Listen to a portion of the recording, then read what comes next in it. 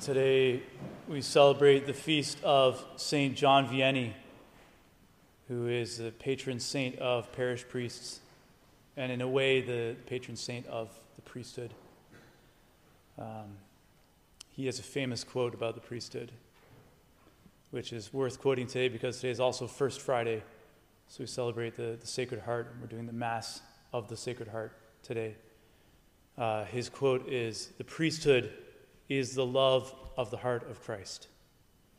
The priesthood is the love of the heart of Christ. Think about what that means for a second. That Christ loves humanity with his heart fully, loves more than any of us could ever love. His heart is more capable of loving than any of our hearts. And he loves humanity so much. And what is that love expressed in the priesthood? The priesthood. St. John Vianney was very famous for his humility, for not thinking himself worthy of his vocation and of his mission. In fact, the whole time that he was in Vianney, he was asking to be moved to a less worthy position. He was constantly trying to get out of it because he considered himself unworthy. A lot of us in discernment thought that was a good excuse for not becoming priests.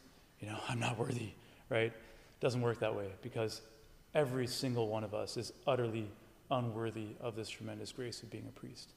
And I often think, if I could convince young men of how awesome it is, of the delights of the priesthood once you begin serving the people of God in your ministry, the delight of forgiving someone's sins after years, or being the first-hand witness of people's conversion and confession, or of giving people the Eucharist, the bread of life. I think that everyone would just be flocking to this seminary, if we could just convince them of that. And I think St. John Vianney would agree. No matter how unworthy we are, the priesthood is a tremendous delight because of the expression of the love of Christ's heart that it means for the world.